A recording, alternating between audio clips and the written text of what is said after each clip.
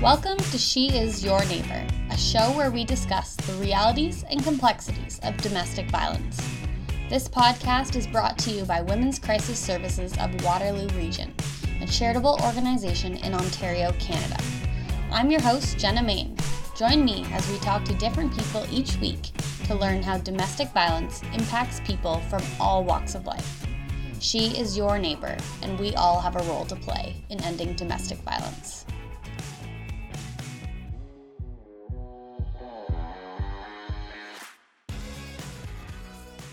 This episode is called The Connection Between Addiction and Domestic Violence with Michael Parkinson. Michael works at the Waterloo Region Crime Prevention Council, and he's an expert when it comes to addiction and substance use. In this episode, he tells us about the relationship between addiction and domestic violence. He explains how drugs are often used as a coping mechanism by people who've experienced trauma, and what we can do to support people in these situations. He also speaks about the need for an upstream approach and prevention work, and what we can do to reach people earlier before an addiction begins. It was so interesting to hear from Michael. He has worked in this field for a really long time, and he has such an in-depth understanding of addiction and substance use, and it was so great to learn from him. I think you're going to really enjoy this episode. Before we get started, I'd like to note that the following episode includes a discussion of domestic violence and abuse, which may be distressing or traumatic for some listeners. Please take care of yourself and don't hesitate to ask for help if you need it. I'd also like to thank our episode sponsor, 570 News, local reporters and local journalists keeping you connected to your community 24/7 with the latest breaking news from where you live. Stay up to date with everything happening in your ever-changing universe with 570 News, Kitchener's local source for news, sports, and talk.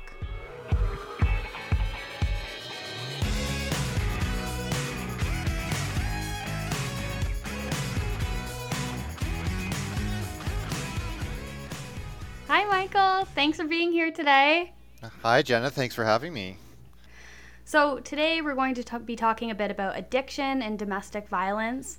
Before we get into that, I was hoping that maybe you could just share a little bit about yourself for everybody listening. Sure. Well, my name is Michael, and my last name is Parkinson. And for, I guess, almost 15 years now, I've been privileged to work for an organization called the Waterloo Region Crime Prevention Council. And for a quarter of a century, the council has been a national model for crime prevention through social development. And the membership, it's community-led, and is laser focused on preventing and reducing not just crime, but also victimization and fear of crime. And of course, that naturally leads us into areas of domestic violence and a whole range of issues. And it's always been the preference of the council that the less we can be reactive to issues of crime and victimization, social harms, the more we can be preventative. Well, that's better for everybody, whether you're part of the tax-paying public or you're one of those potential victims or a perpetrator of crime. So that's where I've been privileged to work. It's a really small shop, committed staff, and a community-led board of 35 members from the Waterloo Region community. So, and through that work, like a lot of really substantial efforts to address the overdose poisoning crisis that is now, in full swing from coast to coast to coast across Canada. So we were the first to identify the bootleg fentanyls in Canada as far back as 2008 and 2013, and pretty much every year since. And previous to that, I had some experience working with managing a food bank in town, working in shelters, including the YWCA's shelter, Mary's Place, as it was called back in the day. So long history of sort of direct service, but also a strong interest in policy development, and in particular those structural determinants of health that guide so much of our health and safety and well-being in Waterloo Region. Great. Thank you so much for sharing that. You have such a wide range of experiences. I'm really excited that you shared that with us, and I can't wait to learn from you today. So thank you again for sharing that. Yeah, I've been privileged to lead a charmed life, I have to say. So I'm grateful for all those opportunities, even from the folks at the YW back in the day, taking a chance on hiring a guy to work in a women's shelter, right? It was a big step, and I like to think that it worked out well, both for the the residents of the shelter and for myself. It was a fantastic opportunity, and I'm happy to have landed at the Crime Prevention Council. Yeah. Oh, yeah, that's great. No, I think that's a good point, too. I think even today, when we're talking about men working or even coming to shelters, I think that's something I get asked a lot by donors. Can I come to the shelter if I'm a man? Is that even allowed? And it's just something we're constantly working on saying, yeah, no, that's no problem. In the past, that actually would have been an issue, but things have changed now, and it's good to see. And I think we need our male allies. So I think that's great, and yeah, that's pretty cool. So thank you for being here, and I think we'll get into some of these questions now. So I have quite a few things that I want to ask you about today. So first, I kind of just want to start talking about addiction and domestic violence. I know that they are linked in a really strong way, and I'm wondering if you could just tell us a little bit about the connection. Well, I can try.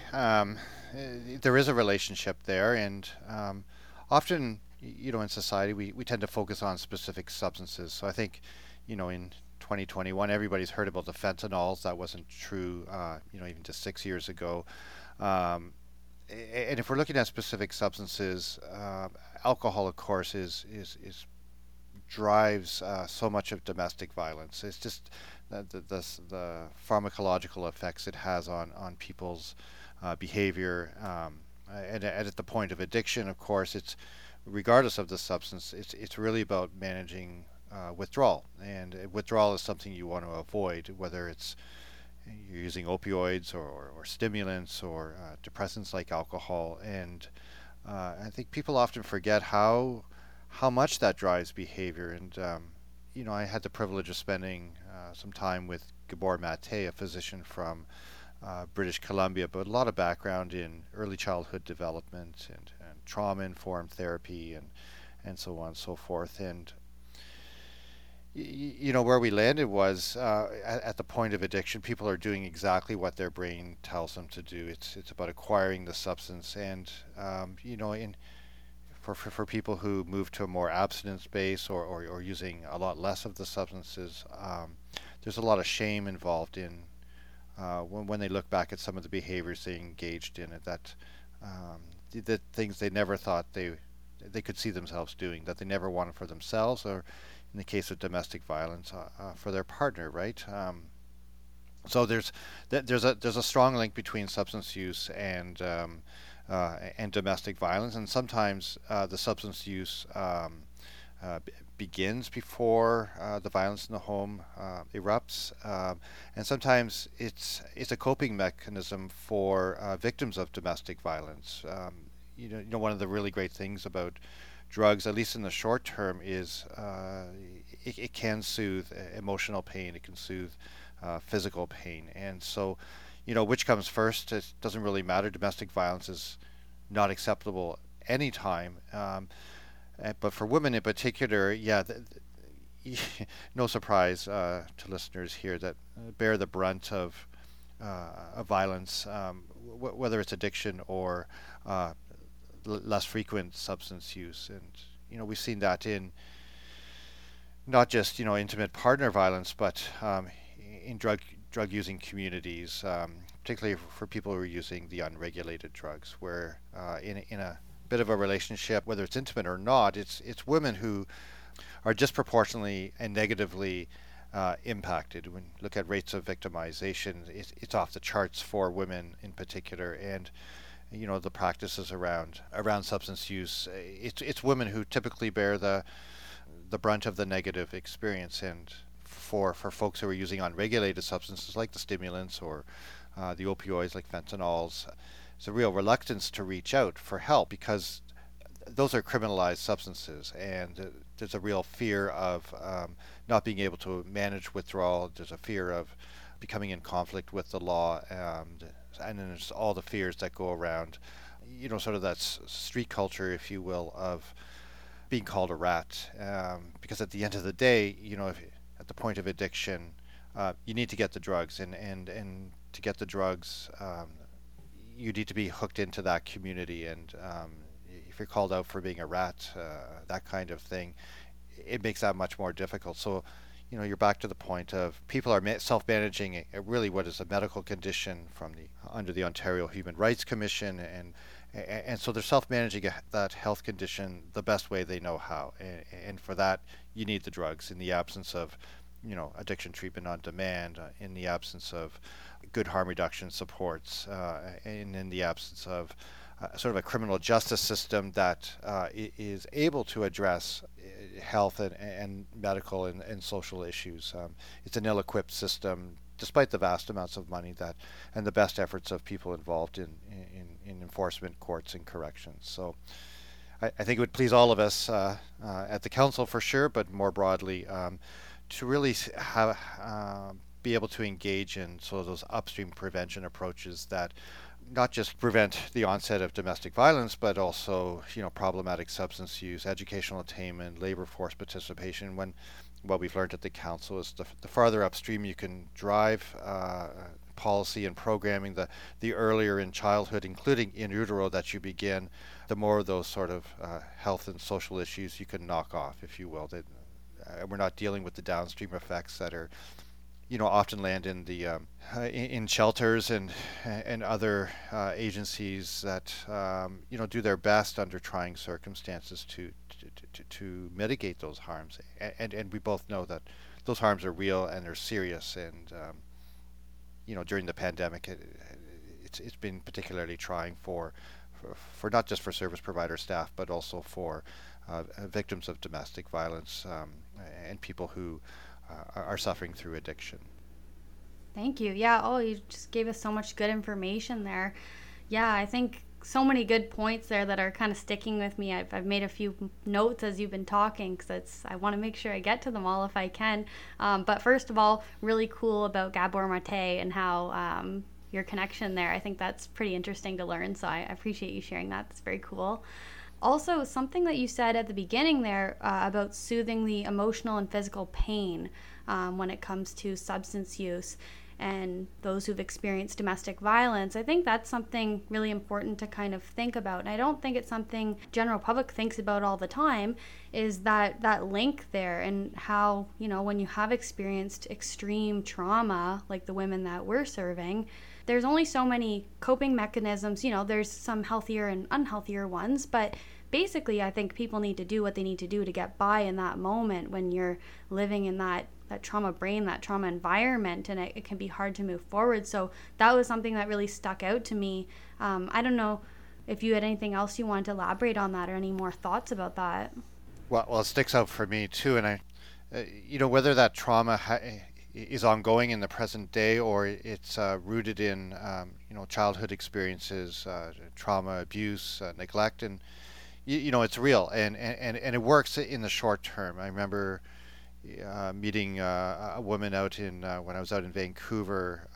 She would have been mid-20s, and she had suffered through child abuse and neglect, terrible experiences in childhood, and she tried heroin for the first time in her early 20s, and for the first time in her life, she felt at home, at peace with herself, and all that pain, all that noise, and that had unsettled her life to that point disappeared, right? And she felt comfortable in her own skin, and for the first time. And the years went on, and it doesn't work so well anymore.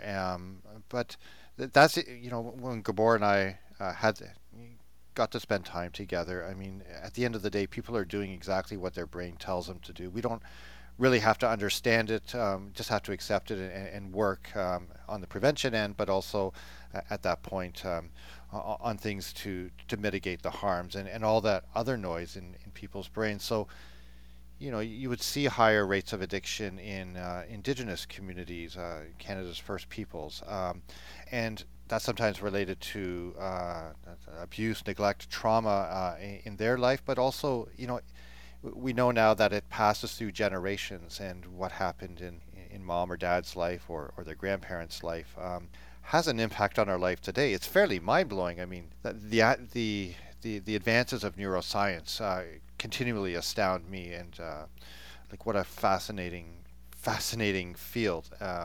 So we know so much more than we did just a year or two ago, and yeah, for people in domestic violence situations or using substances. They're doing exactly what their brains tell them to do, and it's a wonderful but short-lived sort of coping experience for people. Yeah, and you were talking a lot about prevention, about upstream approaches, and I think that's so important to talk about. And it's something we have a lot of conversations about at our organization, at Women's Crisis Services, and talking about something that our CEO Jen Hutton says a lot. We've got two big, beautiful shelters; they're very much needed, but now we have those, and let's work on preventing people from getting into them in the first place. And I think there's a lot of parallels between this and that and what we're both talking about here. And I think the prevention and the upstream approach is key. Do you want to share a little bit more about your thoughts on these approaches? Sure. And I think probably you and I and the other staff at Women's Crisis Services would like to see a day when we've worked ourselves out of a job, right? When there's no demand for shelters. And I'm in the same boat. I mean, so much of my work over the last couple of years is really focused on preventing death through overdose poisoning. And I look forward to a day when we don't have to spend so much time and effort attending funerals and speaking with grieving families, whether it's sons, daughters, mothers, fathers, and grandparents, and so on. So that's the goal here, right? And we know there are certain things that we can do throughout the lifespan in utero to support mom in particular, but also the broader family unit if one's in existence. We know that engaging people in neighborhoods, really at a neighborhood level, in opportunities leads to lifelong benefits. We know that there's the Perry Preschool Project. It's famous. It's a longitudinal study out of the U.S. and one group was offered the free daycare for a number of years, and one group was not. And the group that had that daycare, not suggesting daycare is the only way to go here, but the point was engagement and opportunities, stimulating opportunities for the children. When you look at those groups all those years later, you see less rates of domestic violence. You see in the daycare group, you see less rates of crime. You see less rates of victimization. You see higher income levels. You see higher educational attainment, and so on and so forth. So we know, the prevention really starts in utero and through childhood and into adulthood, ideally, right? And we know that certain groups of people in right here in Waterloo Region, but right across Canada, right across North America, are disproportionately impacted by the absence of opportunities, those prevention opportunities. So, when it comes to domestic violence, well, it's women, and when it comes to substance use, it's people in neighborhoods that are trend towards the lower income side of things, not because they're doing more drugs, but because they're easier to they're susceptible to those kinds of things happening in their neighborhood. We know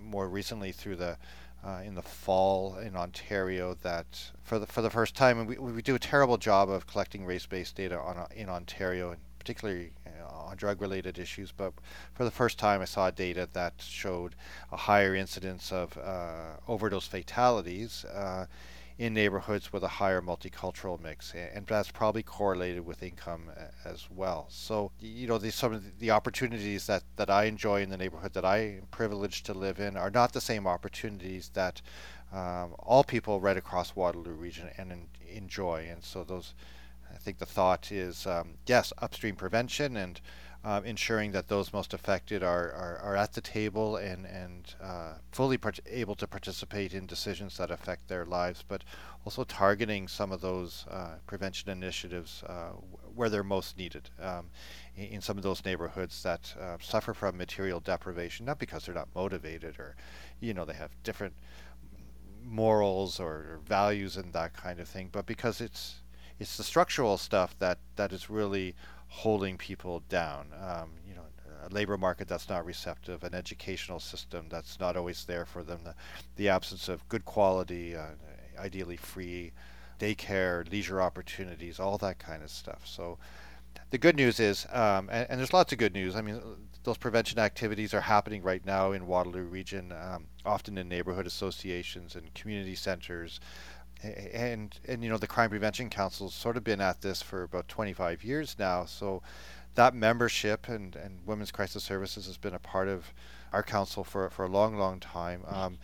There's a lot of knowledge there and a lot of really committed people. And when we look at the wealth in Waterloo Region, it's really not for absence of resources, but perhaps directing some of those resources where they're most needed on the upstream end to prevent, filling up shelter beds, for example, right? To prevent domestic violence, issues of addiction from happening in the first place. We know so much more now, and there's so much capacity here right in Waterloo Region to get serious and build back better, right? And not go back to the way things were before COVID. There's a real opportunity before us today. Yeah, I think you're right. I think that makes a lot of sense. And, it's a positive thing. Like, let's look at I like to look at it on the positive sometimes. I think it's motivating to know there is something we can do. It's not all doom and gloom. There's a lot of really unfortunate things happening, but hey, we're aware of them, and we've got some good people and good places working on this and trying to get things done. And to me, that's really encouraging and uplifting to talk about and think about. So I think that's fantastic. Yeah, I wonder if you could share a little bit more about some of these harm reduction strategies that are in place and what kind of things you're working on and what's in the works right now. What's not in the works? So it's so busy everywhere, right? But when we're thinking about drug-related issues, sort of what we introduced in Waterloo Region, and we borrowed it from Vancouver and from Toronto, and they borrowed it from Europe. So sort of look at 4 different ways to address issues of problematic substance use. So the first is, and the most important, I think, is really around prevention, right? It's about preventing or delaying the onset of substance use in youth. The longer young people can hold off from using substances, the better, right? Whether we're talking about alcohol or cannabis, or the stimulants, the opioids, the depressants, all that kind of. The longer you wait, the better, because our brains are still developing, and the rumor, and I think it's true. It's not just a rumor, but male brains develop take so much longer to develop than female brains, right? They say guys don't really get their sort of hit the maturity of brain development until you're about 28 years old. So the longer you can wait, the better. And there's lots of opportunities that way. We have local examples like Better Beginnings, Better Futures up in Waterloo, which works with youth and families at a neighborhood level to provide appealing alternatives to doing drugs behind the school on a Friday or Saturday night. We have examples from Iceland, for example, where some of the cities and towns there have implemented a model that really works on providing solid recreation and leisure opportunities for youth, that really promotes family involvement in young people's lives, promotes the notion that it takes a village to raise a child, and bases all of that in sort of real-time research. And they have results to show for it in Iceland. Their rates of cannabis use amongst 15-year-olds are about 3 times less than what they are in Ontario. 3 times. So that's no small thing. And when they got serious about doing that sort of Icelandic model, they saw dramatic reductions really in the first 5 years, but over a period of, I think, 15 years, they saw 42% decline in incidences of youth being drunk within the last 30 days. So that's a good thing, right? And so that's sort of the prevention, and it's probably the hardest of those sort of 4 pillars to fund. It butts up against structural resistance all the time. It's not a really quick win. Sometimes it takes a year, sometimes it takes 5, sometimes it takes 10 to really see the benefits. But it's a longer term view that's more in line with sometimes even 7 generation thinking, right? So prevention's a key pillar, and and the least funded. Uh, there's a stream of activity that's really geared towards addiction treatment, and uh, the ideal goal is to have good quality addiction treatment available on demand. So, and on demand means that it's there when you need it. The right kind of service is available right when you need it, not a 2 month wait list or 3 month wait list, for example. And another aspect, of course, is working on harm reduction, and it's less of a dirty word now than it was when we started to talk about it, 15 years ago, and I made a whole bunch of efforts, but people will know it as um, perhaps being able to access clean syringes or clean pipes. So the paraphernalia that can go with certain kinds of drug use, particularly the unregulated drug use.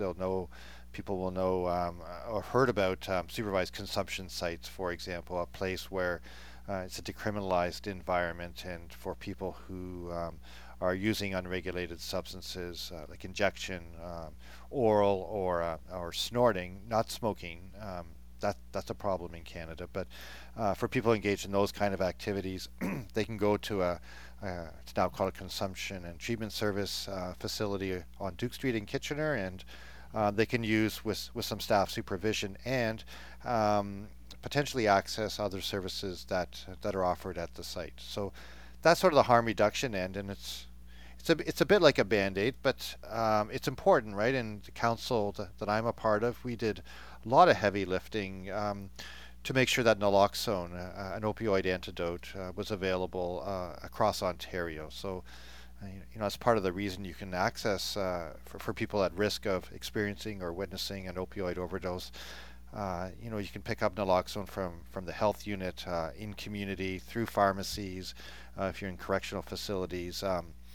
Because the risk of overdose is so high when you get out, reduced tolerance, you can now pick up a naloxone kit on your way out. So that's a good thing, and it's credited with saving thousands and thousands of lives, and no doubt that fatalities would be so much higher if it wasn't for that kind of harm reduction intervention. It's an emergency medicine, right? And then, in the drug-related world, the predominant intervention is really landed in the laps of folks in enforcement and the court system and the corrections system. That's where the vast majority of public dollars are spent, and and that really started 112 years ago in Canada with the creation of the Opium Act of 1908. And if people are under any illusion that Canadian drug laws are based in good evidence, let's put that to rest right now, because they're not. And there's, despite the best efforts, despite lots of money being funneled toward the criminal justice system more broadly, the inability to affect the supply, either the availability of the drugs or the price point of the drugs, it hasn't worked. And so that's why I think communities across Canada have started to embrace more of that four-pillar approach and look at issues of harm reduction, treatment, and ideally prevention. But yeah, unfortunately, like the prevention end is. When I looked at the British Columbia their budget recently, because that's the kind of thing I do in my spare time, Jenna. Who doesn't? Who doesn't, right?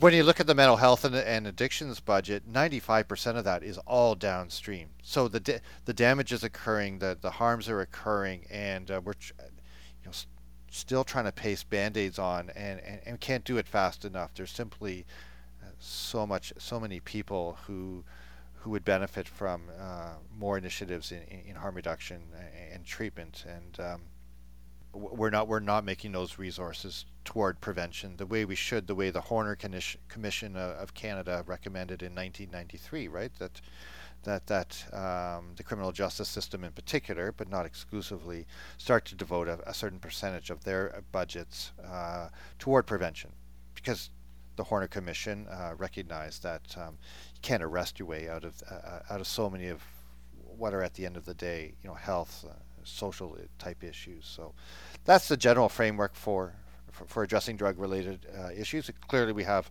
so much more work to do, uh, and it's all the more challenging during COVID and in the midst of what is a raging crisis of unprevented poisoning deaths from that toxic, unregulated market, and it's completely toxic, and there's about a 0% chance that it's going to get safer and healthier anytime soon. So lots of pressures on, and particularly on the downstream folks who are working in shelter environments, for example, and working in outreach.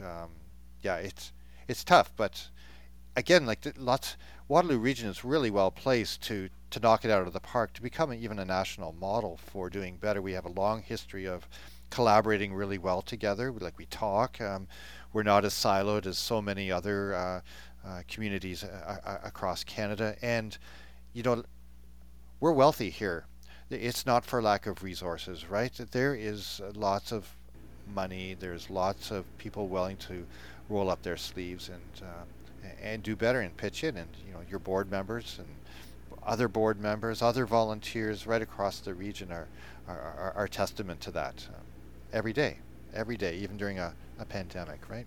Oh, it's for sure. Yeah, like because of the generous support we've received this year, actually, we've been very, very fortunate to be able to add an addiction support worker at the shelters. And that was a big thing for us. It was really exciting that we're able to do that. And I think really needed right now, especially like you said, how it's been tough during shelters and those working downstream. And I can definitely attest to that. I know that it's been difficult in the shelters right now. And like we talked about before, it's a coping mechanism for women who've experienced extreme trauma.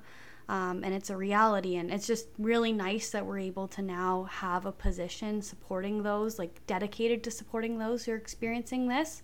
Our workers definitely tried their best before to do as much as they could, but I think it's a whole different ball game when you have someone who's dedicated to do that work. It really gives them the time and the space to kind of dig into it and do what's needed. So that was really exciting for us to see.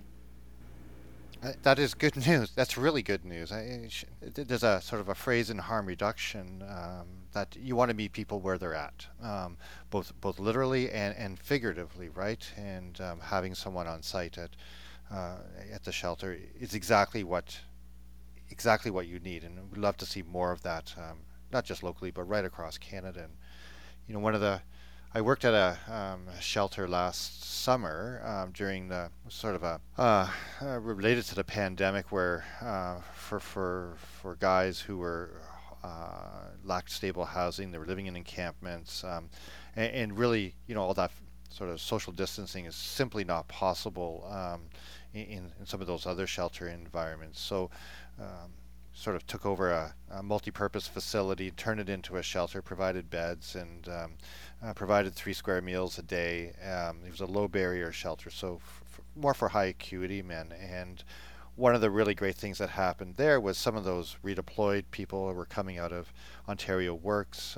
There were people with strong psychotherapy skills there. There was an agency was able to devote a few hours every week to assist with housing and so on and so forth. And it worked. It worked for the guys who were ready in a way that it can't work unless you have someone with those skills on site, available almost on demand, like your addiction worker, for example. It's a beautiful thing. Yeah, it is. It's great. And it's something you had said a while ago that stuck with me, when you said it's about thinking about who's at risk and helping who's at risk. And so I think this is speaking to that. We got to help who's at risk. And if that's where they are, we got to go there and we got to help those people and get them what they need. So yeah, I think that's really important. And speaking about things that are important, I'm curious to ask you why this conversation actually is important to you. Oh, good question. Well, it's important because not just through my so-called professional life with the Crime Prevention Council, where there are intersections so much with issues of domestic violence or problematic substance use addiction and so on and so forth, but also on a personal level, right? I mean, when I was younger, I didn't know that I would be doing what I'm doing today, having a conversation with you about things that we're talking about. I didn't know I would land in the role that I landed in, but I did want to leave the world in a better place than the way I found it. And so it's important to have these kind of conversations, and it's tremendously important that community members are engaged. That it's not we just don't turn it over to, sort of a professional class of paid workers. Because that notion that it takes a village to raise a child really is true, whether you hold a social work degree or not, whether you have a medical degree or not, whether you work in government or not, whether you work in an agency or not. And it really does, healthy communities, both from a safety point of view and a health point of view, are those communities that are sort of more heterogeneous by way of income, by way of race, by way of gender, by orientations, and so on, and where people really get together and make their community really livable. And when we look at sort of income related data by neighborhood, if neighborhoods are predominantly on the lower income side of things, self-reported health outcomes are worse. And you see that in reality too, in terms of premature morbidity and mortality. If you look at higher income neighborhoods, that doesn't exist.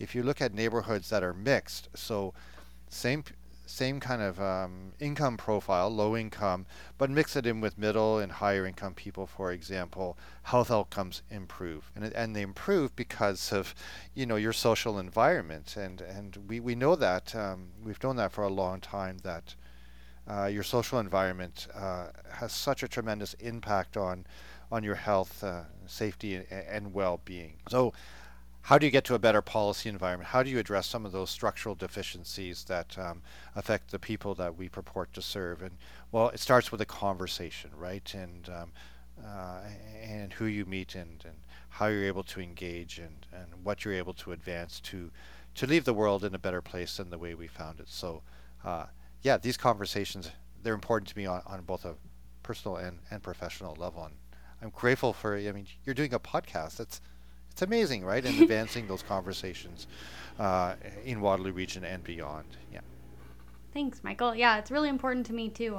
I agree with you both, a professional and a personal level. And something we always say is, we all have a role to play in this. And I think it's something that we can all do a little bit of something, whether you're working in these fields or not. There's always something that you can do to help. And sometimes I think it can be tricky for people to know just what to do to help. So that's one other thing I want to ask you. This is called She Is Your Neighbor. And we really think, domestic violence happens in all sorts of neighborhoods to different people. But I'm wondering, and we all have a role to play in ending this too. So I'm wondering your thoughts, like what is it that we can all do to be better neighbors to those experiencing domestic violence? And maybe you can speak specifically to those who are dealing with addictions as well.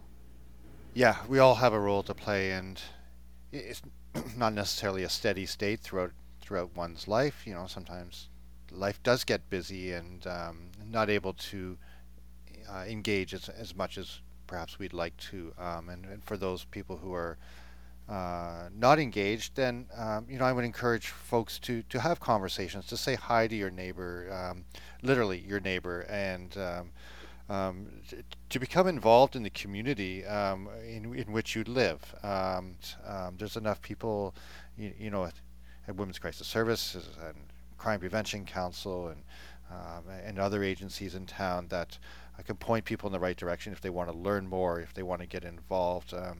And I got to imagine it's the same on your end. Like there is no lack of opportunity to further that goal of sort of working yourself out of a job, right? We've got a large collaborative, following the pandemic, Keep Families Safe campaign that's crime prevention is a part of. There's some serious clues on there for people. We've had campaigns before that were popular through the school boards, the Say Hi, and it's less about reinforcing stranger danger. It's more about saying hi to your neighbor in whatever language that is. So, and in that way, I think there's a real opportunity to break down the stereotypes and stigma that holds us back as a society, right? That holds on an individual level, but also on a structural level. I mean, talking about drug-related issues earlier, or I mean, it's straight up structural discrimination, stigmatization, stereotyping that has really prevented serious movement on reducing accidental and fatal drug poisonings in Canada. It would be, in the absence of COVID, our number one public health issue in terms of premature death, probably since the Spanish flu. And what is that? You know, it's a different set of standards that apply to people that use unregulated substances. So not all substances. You know, a glass of wine, a bottle of beer is still quite acceptable, but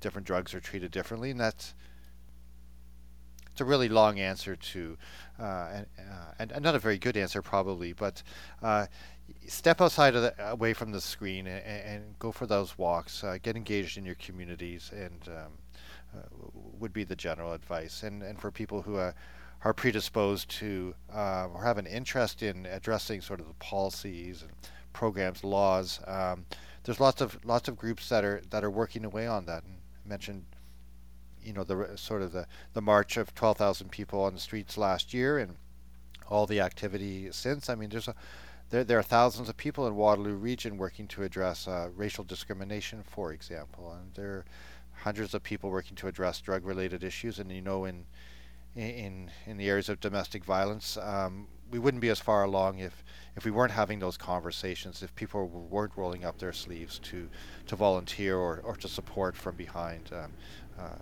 folks like Women's Crisis Services and others, right? I agree. I think it all starts with those conversations, and I really appreciate you saying that. And I totally agree with you. The goal is to work ourselves out of a job. So if we keep having enough conversations, hopefully one day, probably not soon, but hopefully one day we will get there. So I will keep going towards that. So thank you so much for being here today, Michael. I really loved talking with you. It was great. Yeah, it was good for me too. Thank you so much, Jennifer, and the staff in the background, for all the efforts at Women's Crisis Services. It's no small thing, and yeah, it's been a pleasure to have a conversation on a lovely afternoon with you. Thank you to our episode sponsor, 570 News, local reporters and local journalists keeping you connected to your community 24/7 with the latest breaking news from where you live.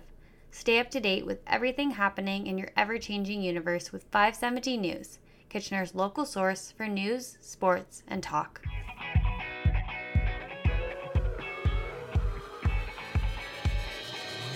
That wraps up this week's show, but the conversation is far from over. We want to hear what you think. Use the hashtag #SheIsYourNeighbor on Facebook, Twitter, or Instagram and join in the conversation. We all have a role to play in ending domestic violence.